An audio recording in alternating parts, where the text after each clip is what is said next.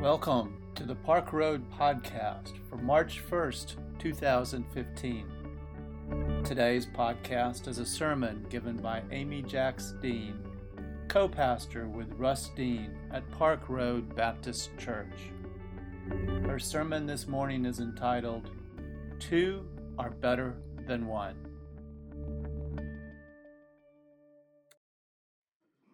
I want to tell you a story.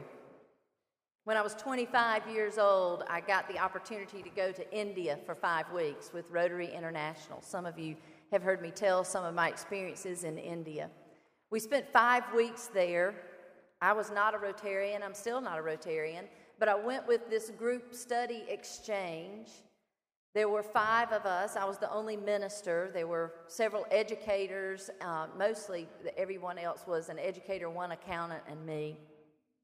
We spent 5 weeks. We stayed in homes. Rarely, I think out of the 5 weeks, we may have spent 3 nights in a hotel. But we went to people's homes. And so it was not uncommon for us to arrive in a city in India, and they would disperse us. Amy, you go with this family. Carol, you go with this family. Winnie, you go with this family, and on and on. We took a plane somewhere, and we arrived, and it was what we would call a puddle jumper. And if I'm going to be in a puddle jumper, I'd frankly rather be in the United States than on this Indian puddle jumper. I don't mean to cast poor things about the flight of Indians, but I didn't feel safe. I'm just going to say I didn't feel safe. And I had a terrible cold. I was so sick, and I was homesick. It's not even funny how homesick I was. I was miserably homesick. We had just been married a few years, and 5 weeks seemed like an eternity. We arrived in this little town, getting off this little puddle jumper of a plane, and they divided us up, and they sent the 2 other women with this one family, and the 2 men with another family, and me with this one man. I didn't like that.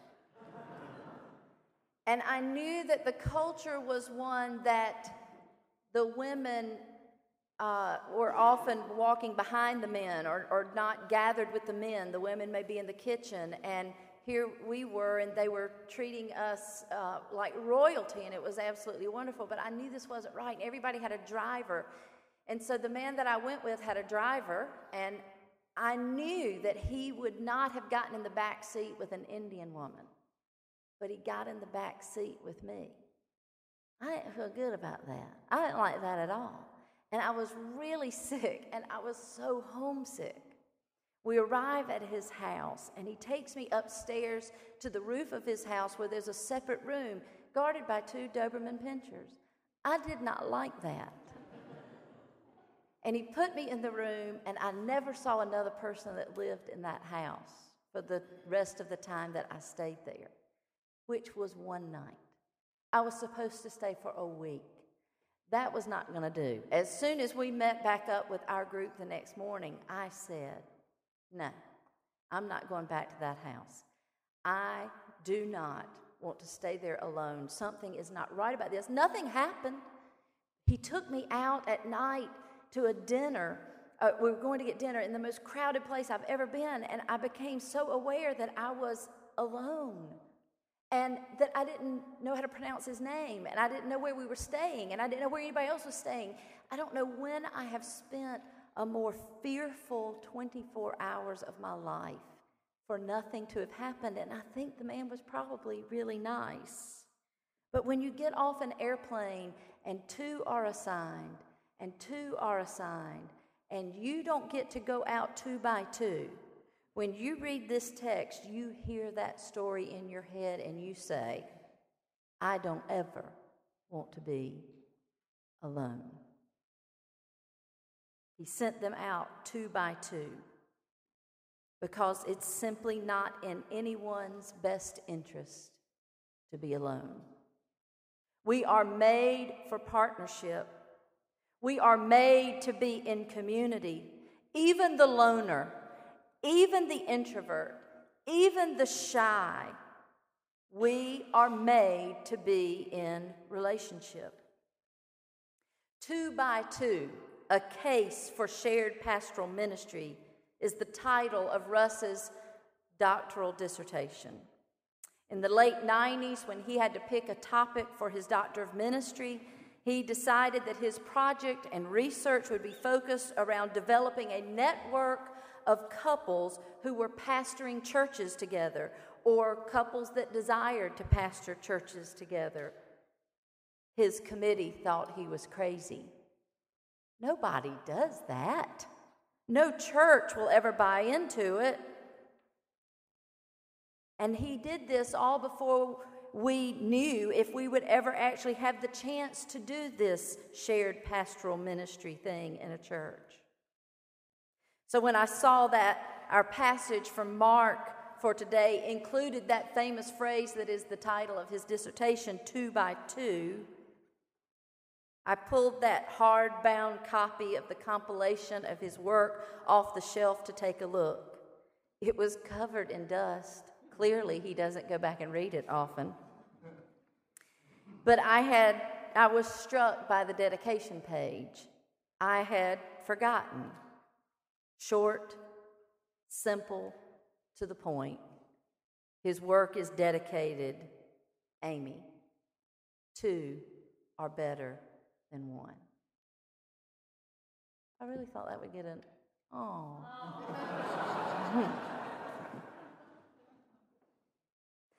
That 2 are better than 1 is not from the Gospels at all, but from the preacher of Ecclesiastes. 2 are better than 1 because they have a good reward for their toil.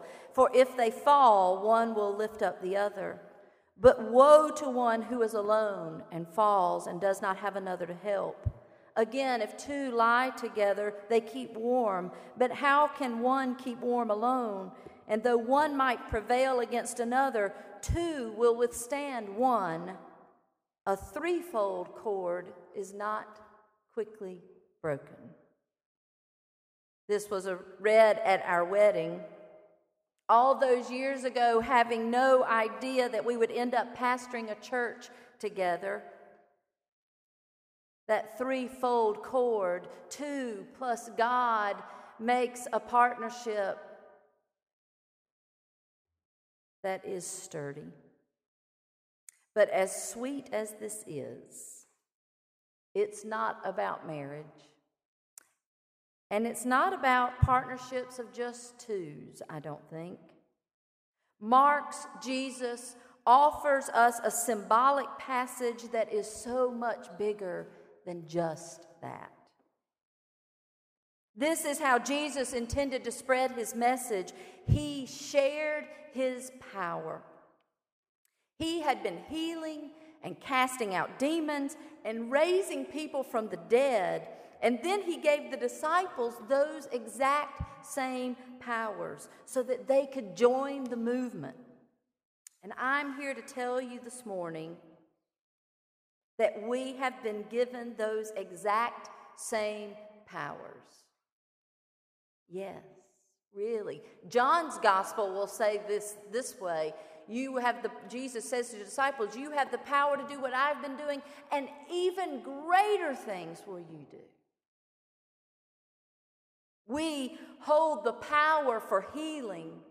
We hold the power when darkness lurks. We hold the power to shed light. People are dying. We hold the power to bring life. Let us not get so stuck in literal readings and understandings. Think creatively. Think allegorically. Think metaphorically. Think symbolically. Think. Perhaps the healing looks like a casserole. There is the theology of the casserole that should not be underrated. Perhaps light is a prayer shawl. Perhaps living looks like a moment of laughter when there doesn't seem to be anything to smile about. And Jesus gives very specific instructions for this movement. We do love to be prepared, don't we? We make our packing list when we're going to take a trip. We check them twice. We think through and prepare so that we have everything we could possibly need. And then we make sure we have enough credit cards in our wallet should we need to purchase anything that we forget. And hotels have gotten in on the campaign to help us with our preparedness. Shampoo and toothpaste at your ready. Even a toothbrush if you forget your own. And hair dryers too. I can forget most of what I need, and it will be supplied for me. And Jesus instructs his disciples to take nothing with them. Except he does allow for the travel, a staff and a pair of sandals. Let's face it, I would not have made a very good disciple. I can't travel anywhere with just one pair of shoes.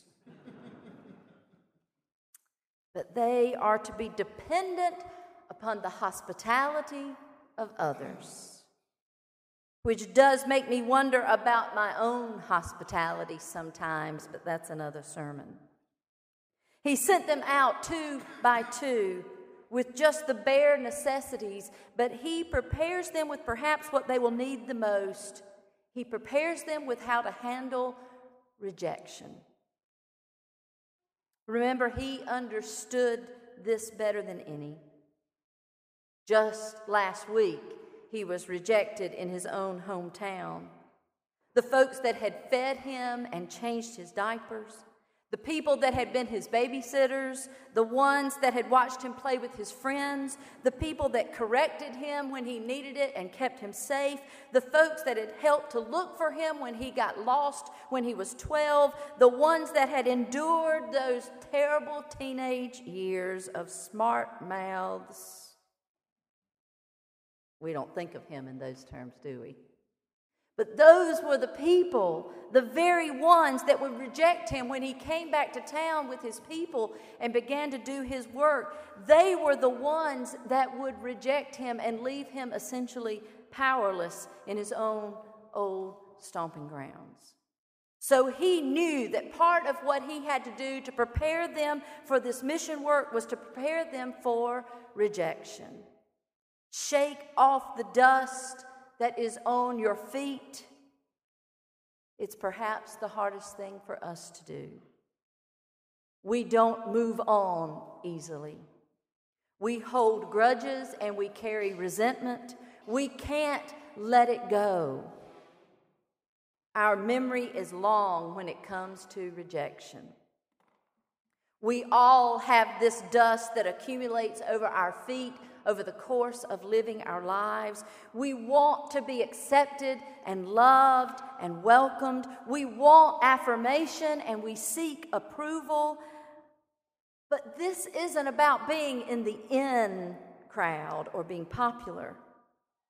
Remember, these disciples had been sent out with the power of Jesus for healing and casting out demons and bringing people back to life. And Jesus said, if you are rejected for healing people and casting out demons and bringing people back to life, then you have every right to shake the dust right off your shoes and keep on going.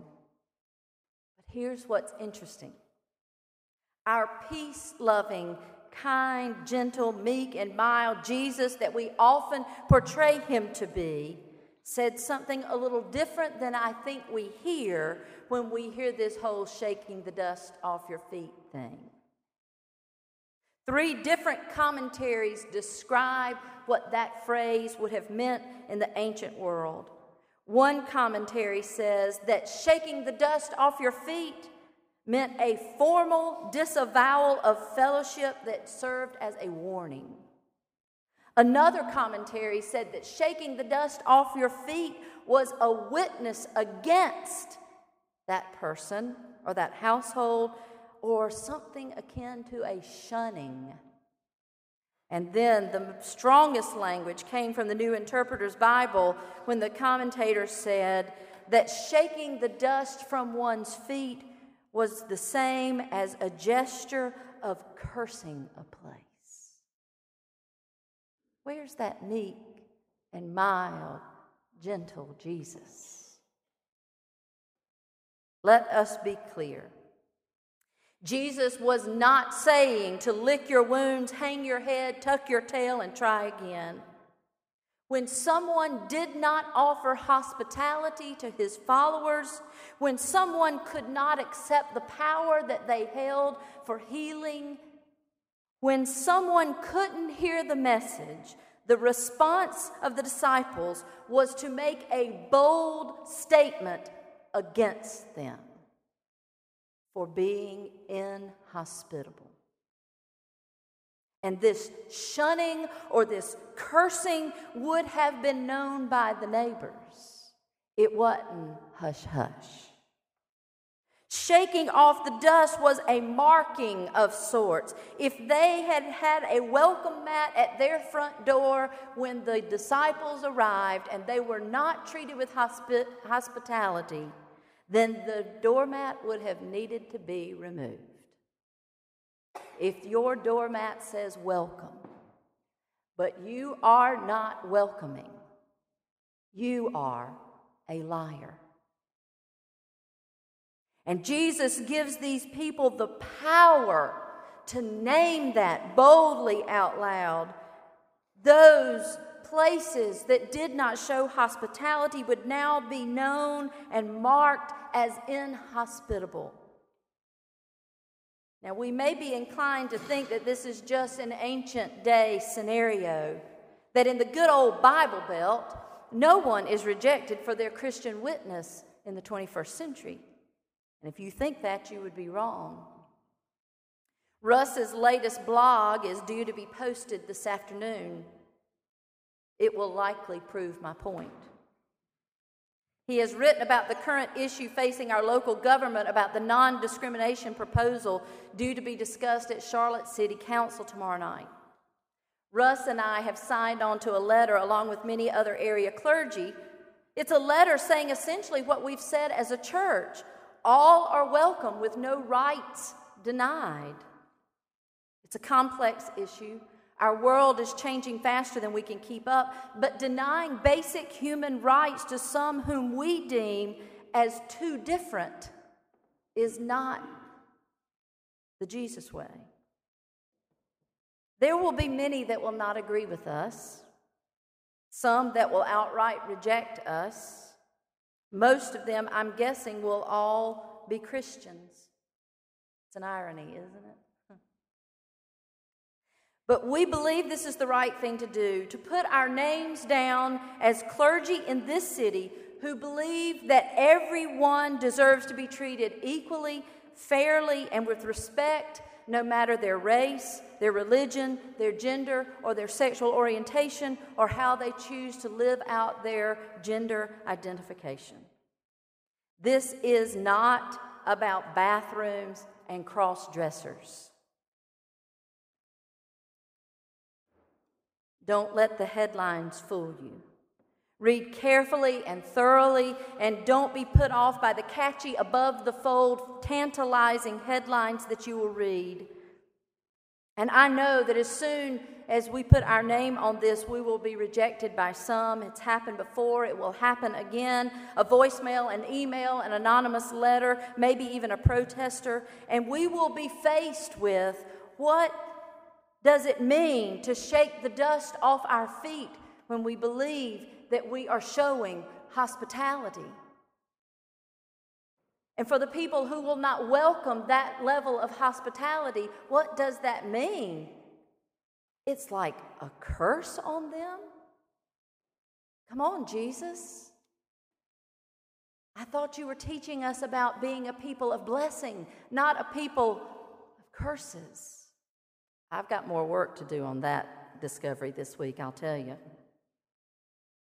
But there are so many Christians that I want to distance myself from.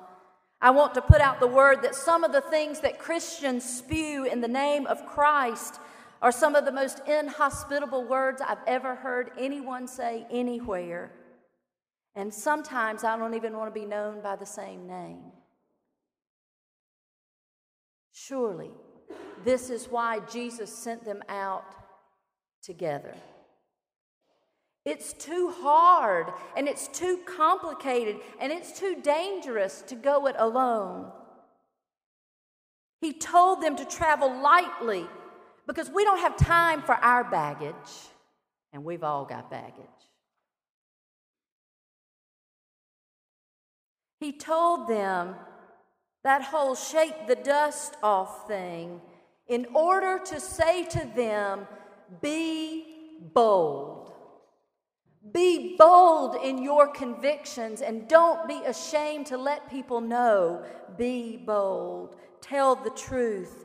Point out, he said, and flag, mark people that are inhospitable so that everyone around will know they are not welcoming.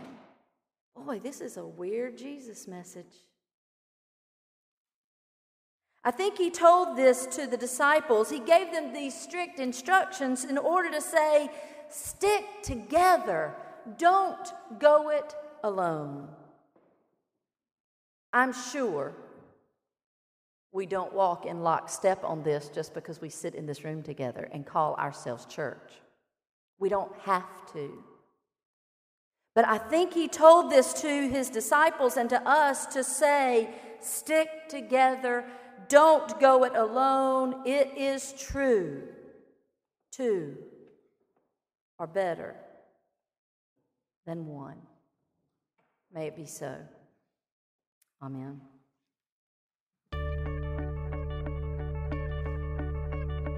Thanks for listening today.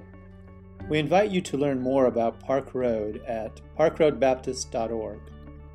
Park Road is a progressive faith community located in Charlotte, North Carolina, encouraging independent thought, community service, social justice, and interfaith understanding.